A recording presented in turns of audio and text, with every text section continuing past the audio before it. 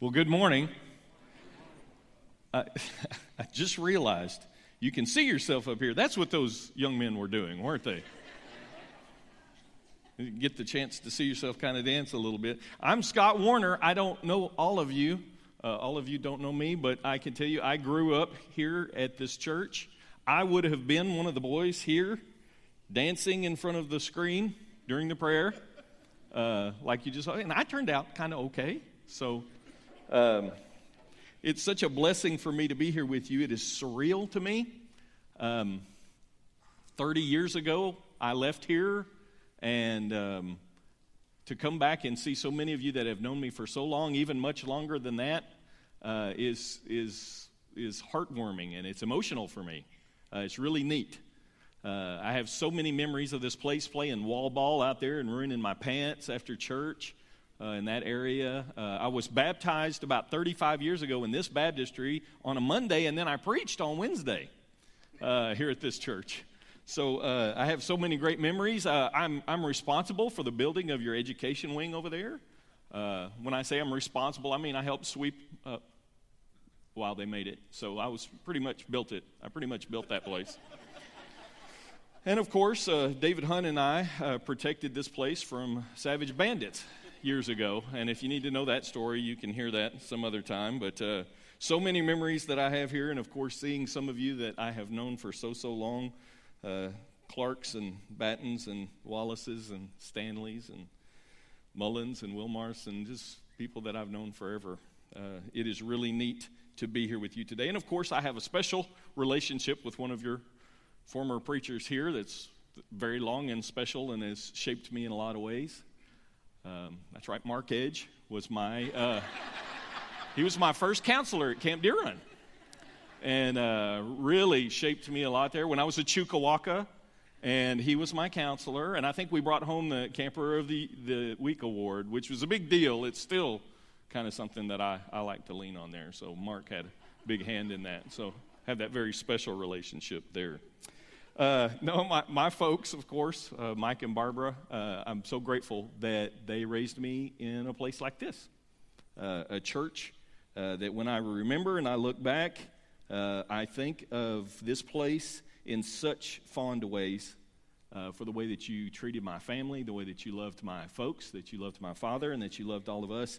And this place will always have a special place in my heart, a place of generosity. It's the way I always remember this place. These people of Shiloh Road, generous with their time, generous with their money, generous with their love. So you guys stay that way. It's very special, and I hope you never lose that. We're going to be in Proverbs. My understanding is that you've been doing a series in Proverbs, and so when I talked to Gary, he asked if I would take this specific proverb. We're going to be in Proverbs 18, if you want to turn over there, but I think we're going to have it up on the screen for you here in just a little bit. But I know that you guys have been doing this, and I understand this is the last week in the series of Proverbs, and it's called Sound Bites. And I know that that's what Proverbs can look like sometimes, is these little short sound bites, these little clips of wisdom. And I hope that we don't overlook these things sometimes.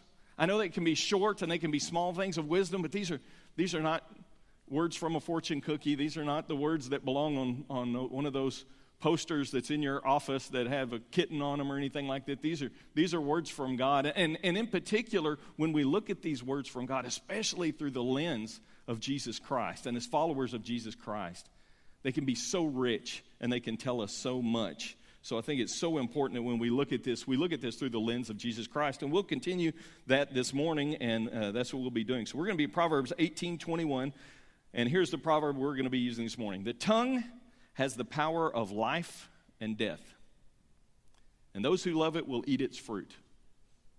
Short, direct, but very powerful thing.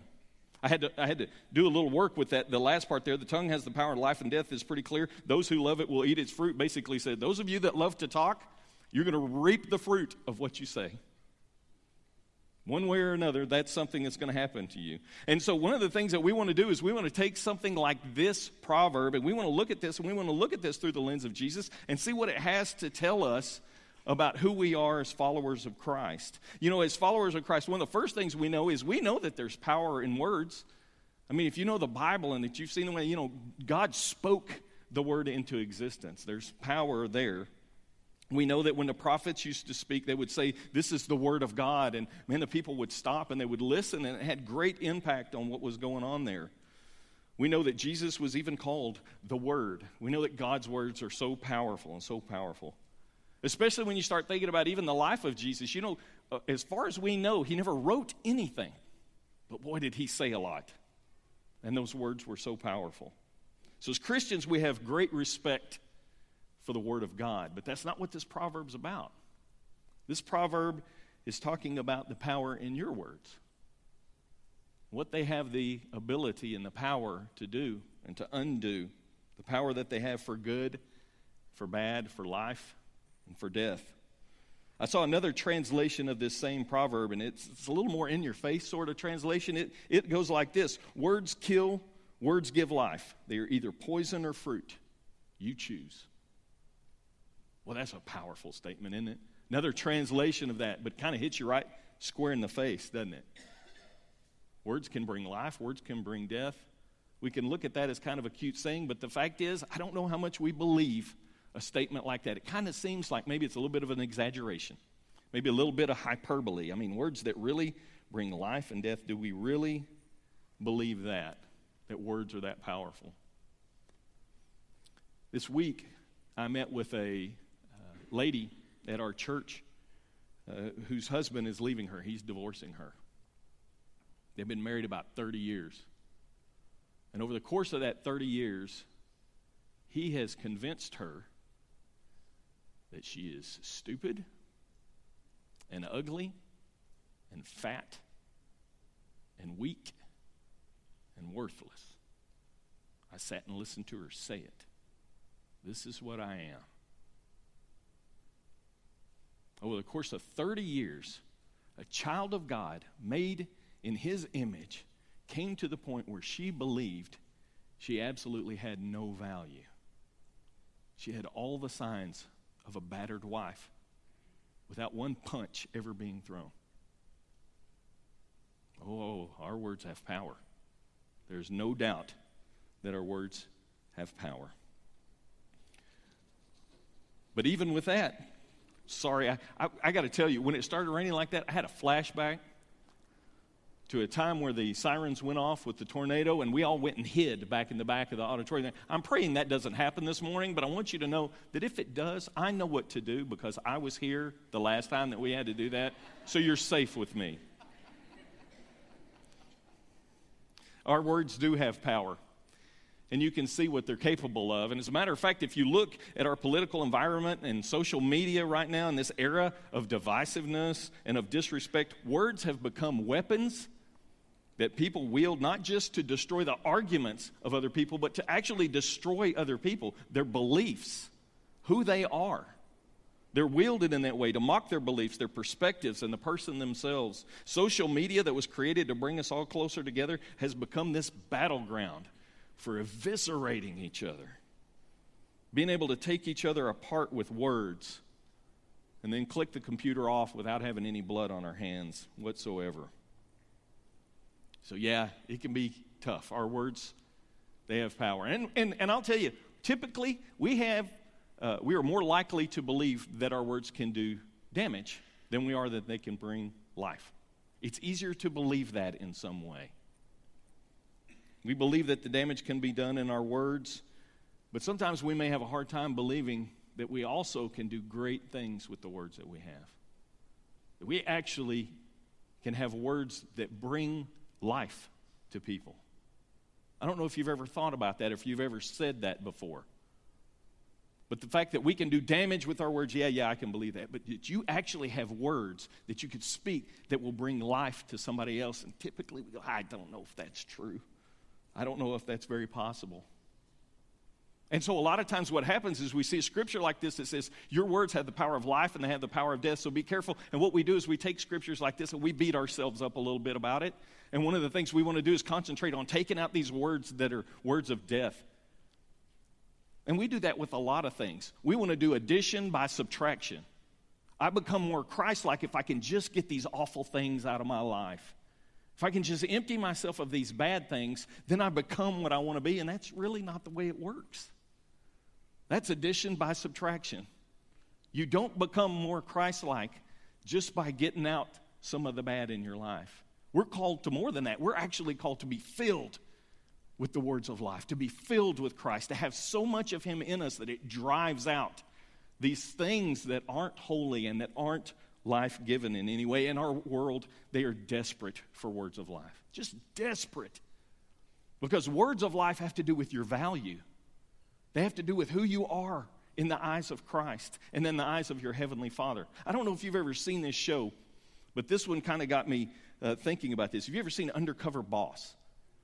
I've watched it a few times. I've come to love the show, and I want to tell you why. If you haven't seen it before, here's what it is. They take the CEO of this company, and they put him in a disguise, him or her, and they put him in a disguise, and then they take him and they send him down to the front lines of their work, whatever they do. If they own restaurants, they will send them and go, you're going to start in the kitchen on fries, and you're going to be doing that for a little while. And the point is to get them out of their big executive office and to get them down where their hands are getting dirty among the people who are actually making their business happen. And then they get down there and they get to know the people that are actually working in their company and making these things happen. And there's always some kind of neat story with some of their employees. But the best part of the show is at the end. At the end of the show, the CEO will reveal himself to the people that he was working with. He'll call them in, and they don't know why they're there in the CEO's office. You know, that's always bad news. You get called to the CEO's office. You don't know why that is. And then they walk in, and the guy's there, and he goes, do you recognize me? He said, yeah, you were the guy that was really bad at making fries a couple of weeks ago. Yeah, I'm actually the CEO. And the neat part comes when he gets to pull in the people that he worked with, and he says these words to them. He goes, I want you to know, I watched you for a week, and you're important to what we do. You're valuable to our company. You matter. I see you, and you're valuable. And people break down and cry. They fall apart. You want to know why? Because those words of life are so rare in our world. So rare for people to hear. You matter. You're valuable. You're important. You're loved. Those are the words of life. And man, our world is so, so hungry for them. And that's why it's important for us. And what I want to talk to you today is not about getting rid of words of death. I want to talk to you about filling your life with these words that give life. Taking these words that Jesus used and these words that come from Scripture and making those the words that we use in our daily walk and when we talk to one another. We are not just people who just don't hurt others. We are the bringers of the words of life. That's who we are. We've been entrusted with that by our Savior, and we have those inside of us. That is the gospel, right? Gospel means good news, words of life, the good news. More than anything, those are the words that we should be speaking. Those should be the words that flow out of our heart on a daily basis. Our goal is not to try and rid ourselves of talk that brings death, but to fill ourselves with words of life. Now, this can be kind of hard because sometimes we get confused. And let me tell you how I get confused. This is an important part. Things that are true are not necessarily life-giving, but all things that are life-giving are true. Now, let me back you up before we get confused here a little bit. Not everything that is true is necessarily life-giving. There are some things that are true that I can destroy you with. There are some things that are true that you can say to me that will really hurt. And so those aren't the same things. Let me tell you why I struggle with this. I don't know if any of y'all have ever heard of something called an Enneagram. Has anybody ever heard of an Enneagram? It's a personality typing process. You got a few nods. It's a personality typing process. It's one of these, it's an ancient thing. It's based in spirituality and God. And one of the things that I just learned recently about myself through that is I'm what's called an 8. They just have numbers 1 through 9. I'm an 8. I'm a big fat 8. I'm a huge 8. And one of the things about an 8 is that our defining characteristic is that we must be heard. So what do? I get a job where I come up here and y'all are made to sit for a while and listen to me. But that is one of our defining characteristics is that we feel like we must be heard. We want to confront things. We are speakers of truth. We are the ones who take pride often in saying, we'll say the hard things. We'll confront people who need to be confronted. We will be blunt. We will say the things that are true. And one of the hard things that I've learned is evidently I've gotten to the point where I believe that if something's true, then that means it's okay for me to say it. And that's not right. And I've hurt a lot of people with that. I've heard a lot of people being blunt and being true. Just because something is true or accurate doesn't make them life-giving. Many a person has been beaten bloody with words that are true, but that weren't life-giving. You know what I mean by this, I think. If you think about it, if I have a 3-year-old child, I could crush them with things that are true, right? I mean, I could say, look, you're short, you smell funny, and you don't add anything productive to the world. All of that's true. Every bit of it. But it's not life-giving. That can be crushing, especially to a young one if you say that over and over again. Let me tell you something else that's true, but it's not life-giving. The running app on my phone. I don't know if any of y'all have this, but if you run a little bit, you can get this app and you download it. And what it does is when you go running, it keeps up with how far you went and how fast you went, and it keeps this running total. Well, then here's what happens is if you don't go run for a couple of days, your app starts bugging you. It starts popping up going, hey, why aren't you running anymore, Scott? Hey, you used to run all the time. Hey, you're getting fat. It doesn't say that, but it seems like that's what it says. You set this goal and you're way behind. Let me tell you, that app tells me the truth, but crushes me. It just makes me feel awful about myself. I hate that app. I can't stand it. It's kind of like a scale, right? Your scale in your bathroom, it's true and it's accurate, but it can crush you. Not necessarily the words of life that come out of my scale all the time, especially as I get older and older. Things that are true are not necessarily life-giving. Jesus understood this. As a matter of fact, you can see it in the way that he spoke to people. Just because something's true doesn't make it life-giving. As a matter of fact, there are some of God's perfect words that can be life-taking at times, depending on how they're used. I want to show you something. If you would, turn over to John chapter 8. I want to read a story to you where Jesus has this confrontation with some Pharisees, and one of the things they're wanting to do is go, we want you to say something that's true, and he won't do it. And we're going to look at why, because he was more interested in saying something that was life-giving. This is John chapter 8. We're going to be in verse 2. At dawn, he appeared again in the temple courts, where all the people gathered around him, and he sat down to teach them. The teachers of the law and the Pharisees brought in a woman caught in adultery. They made her stand before the group. And they said to Jesus, "Teacher, this woman was caught in the act of adultery. In the law, Moses commanded us to stone such women. Now, what do you say?" They were using this question as a trap in order to have a basis for accusing him. But Jesus bent down and he started to write on the ground with his finger. When they kept on questioning him, he straightened up and he said to them, "Let anyone who is without sin be the first to throw a stone at her." And then again he stooped down and he wrote on the ground. At this, those who heard began to go away one at a time, the older ones first, until only Jesus was left with the woman still standing there. Jesus straightened up and he asked her, "Woman, where are they? Has no one condemned you?" No one, sir," she said. "Then neither do I condemn you," Jesus declared. "Go now and leave your life of sin." I know you've probably heard this story before, but I don't know if we always look at the impact that's happening here, the words that are coming, and what this means, and what Jesus is actually showing us about words of life and about words of death. This point where they bring this woman who obviously they don't care about. She's being used in a trap. And of course, there's no man to be found at all in this. They just bring this woman and they throw her there in the midst of all of these people. And they go, "Here's the deal, dude.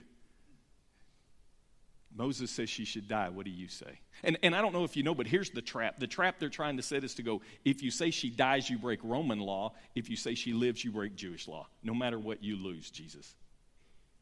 And so that's the trap that they're setting.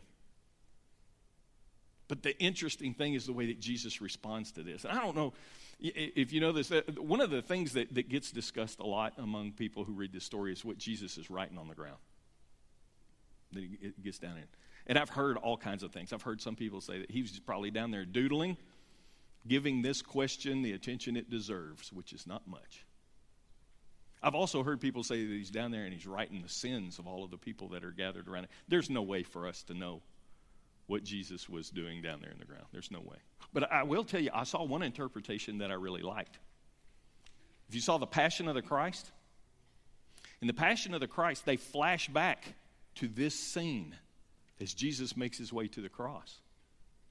And one of the things that happens there is they bring this woman and they throw her there, and there she is next to Jesus, and all of these people stand there. And in the movie, the way that they interpret this is Jesus sticks his hand in the ground, and there's this close-up shot. It's very dramatic. And he sticks his knuckle in the ground, and he draws a line in the sand. And that's what he's doing. It's not doodling. It's not writing. It's a line. I'm drawing a line in the sand right here. Now, I'll tell you, again, we don't know what he really did, but I can tell you, even if he physically didn't draw a line in the sand, metaphorically he did. There was a line drawn that day, right there in that place. And it wasn't where they wanted. Because the people who brought him go, look, here's the deal. You stand with her, the sinner, or you stand with us, the righteous people that are keeping the law, and there's the line. That's what this is about. And Jesus refuses that. I'm not going to take that argument. And I refuse to use your line. Because here's the deal. If there's a line that has to do with sinners and non-sinners, I'm the only one on this side. If I draw a line for people to get what they deserve, then you all die. Every one of you. And that's not why I came. Instead, he says these words, these so powerful words of life. Because here's the thing. He could say the words of death. He had every right. And they were true. Yes, she deserves to be stoned. True. Accurate. And of all people, he had the right to say them. But that's not why he came. It would mess up his mission. Because his mission was not to come and draw a line between him and us. His mission was to come go, I am crossing the line to where you are. I have come for you. I have come to make sure that I get to bring you back to the Father. And if I say the words of death right now and say, yes, you deserve to be stoned, I don't get the chance to save you. And so I won't go there. If it's about deserve, we're all in trouble. I'm so thankful it's not about what we deserve. And instead, what Jesus says is these powerful words. I did not come to condemn you. That's not why I'm here. That ruins my mission if I come and condemn you, because everybody gets condemned. I came to erase that line between you and God and to make sure that you have a way back. Words of life. I did not come to condemn you.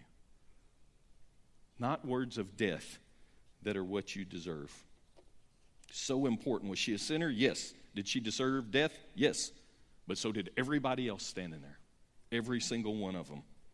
And Jesus wanted to make sure that we don't get what we deserve. Instead, he came for good news, words of life. And these are them. Jesus didn't come to show you how bad you are. Jesus came to show you how loved you are. Words of life. Jesus did not come to show you how bad you are. He came to show you how loved you are.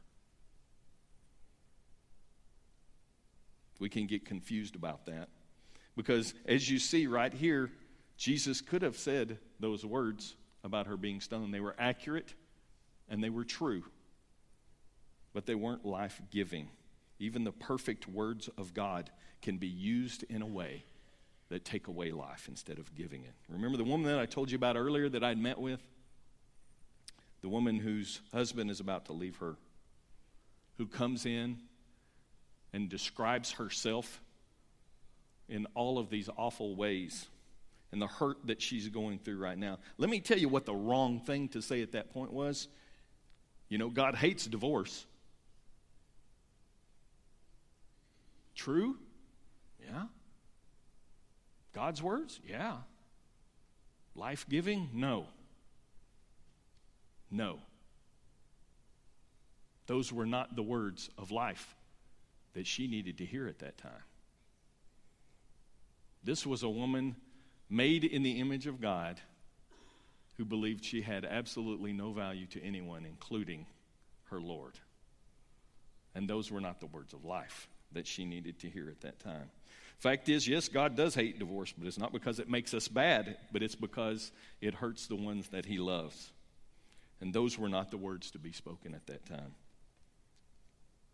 True and life-giving, not the same thing all the time.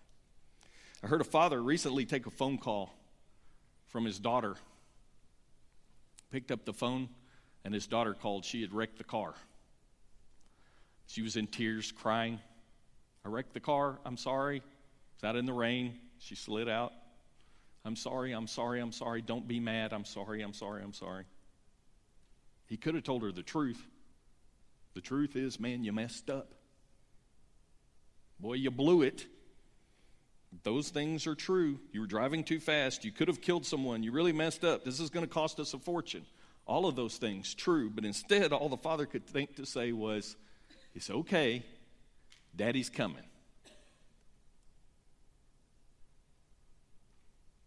Those are the words of our Father, our Heavenly Father, and the words of Jesus Christ. When we mess up, and when we know we've let people down, and when we know we have broken our heart and the heart of our Father, and we go to him, he doesn't say, I condemn you because what you did was stupid. He says, don't worry, Daddy's coming. I'm coming to get you and make sure that you're mine. The words of life. So how do we do this?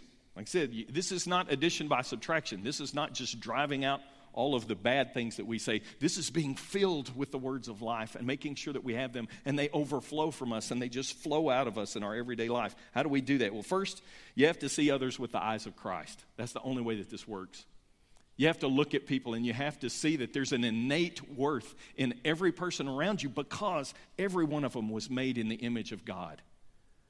God has set their value, and he has set it so very high. You have to see them with the eyes of Christ, the way Christ saw people, the way Christ saw this woman who was brought before her. I had a guy recently come up to me at church, said, I need to talk to you, and he pulled me off aside into the foyer, and he's a young man. He's got a wife, and he's got a 2-year-old, and he said, I have messed up big. I'm going, okay, tell me what's going on.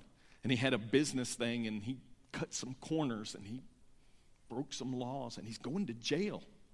I'm going to jail. I'm going to have to leave my family. I'm going to be a felon. For the rest of my life, I will be defined by what I did here as a felon. And it's our job at that point to look at him with the eyes of Christ and go, you are not defined by your worst moment. That is not who you are.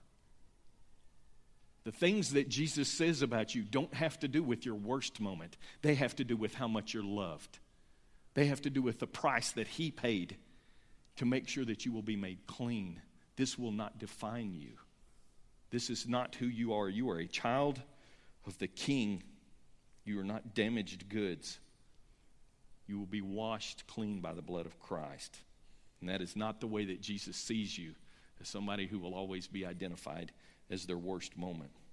We have to see others with the eyes of Christ. Second, we must make sure that we know the words of life. You got to know what those are. You know, one of the best reasons to study Scripture, not just so that we can spout Scripture back, that's not it. It's so that we know the words of life. That we have this deep reservoir of words that God has spoken about us, that Jesus has said about us, and we have that reservoir and we can draw from it. At times when we're with one another, when people are hurting, when we're at work, when we're at home, the way we treat each other, the way that we are here in the church, that we can draw from these to say the words of life, to remind each other how important you are to God and who you are as a child of the King. We've got to know those words of life so that we can draw from them when we need to. Third, we should be committed. Stick with me on this one. Stick with me on it. We should be committed to prophesy into each other's lives. Now, when I use the word prophesy, I want you to stay with me for a minute, because sometimes we go off on that and start to believe that what I'm talking about here is some mystical gift of fortune telling. That's not what I'm talking about. It's not what I'm talking about at all. Prophesying, as much as anything, has always been speaking the words of God to his people. That's what it means to prophesy. Now, in the Old Testament, God would supernaturally take his prophets and go, here's the words I want you to say, and then they would go say it. We don't have that. We have this. We have the words of God. We have the words that Jesus Christ spoke. They've been given to us and entrusted to us. On the day that Jesus ascended back into heaven, he said, I am giving you the gospel. Go into all the world and take the good news. What is the good news? The words of life. Jesus told them, I have the words of life. Peter said at one point when Jesus said, are you going to leave too? Where would we go? You have the words of life. Those words have been given to us. We have been entrusted with those. You have those. And you have the Holy Spirit to guide you in when and how to say those. You have the words of life. And we need to say those words into each other's lives as often as we can.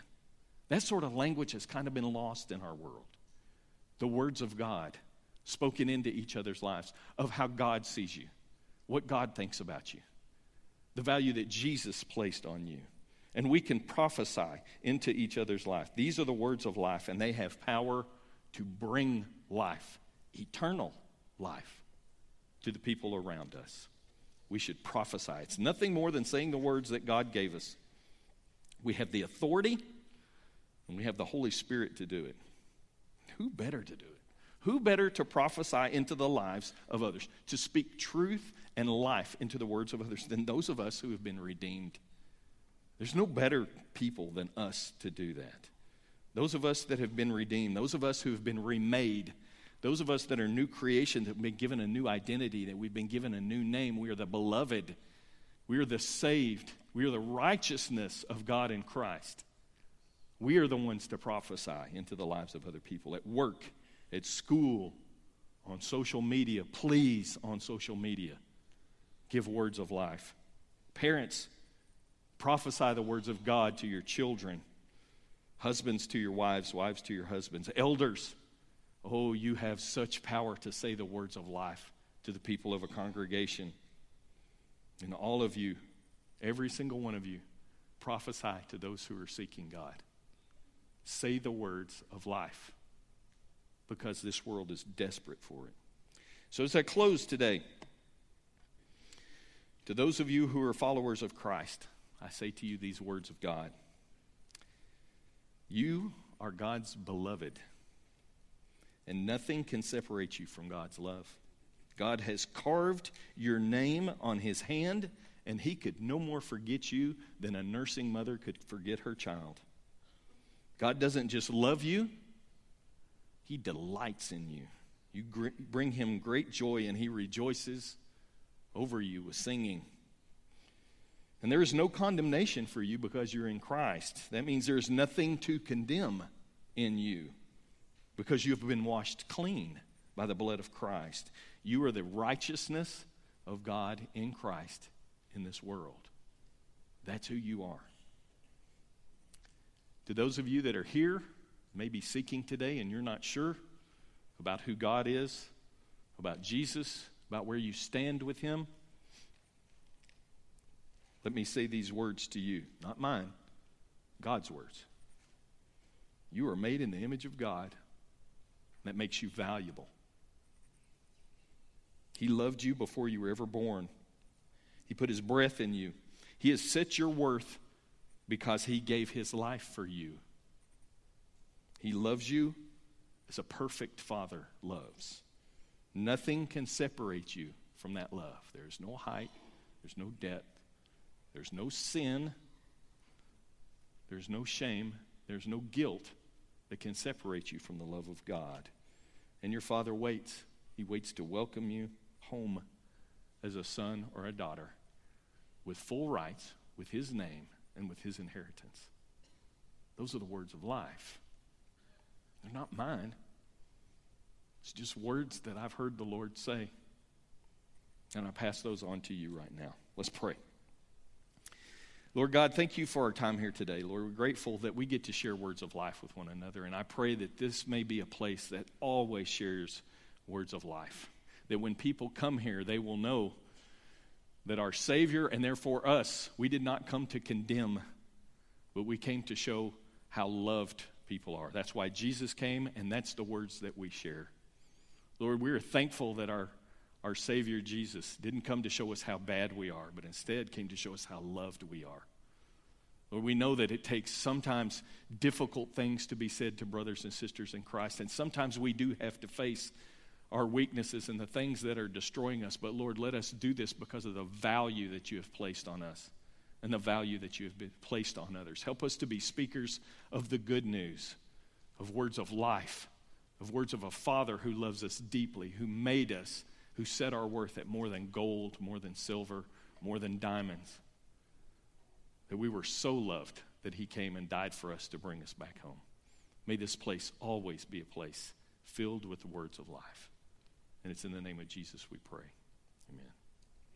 If you need to talk to someone about this, if maybe you are interested in more of these words of life and what they mean for you, maybe you're ready to make a decision for Christ, maybe you just need to talk to somebody, maybe you need to come up and say, I just need to hear words of life because it's been a long time. There will be ministers, there will be elders around here as we stand and we sing this song. Sing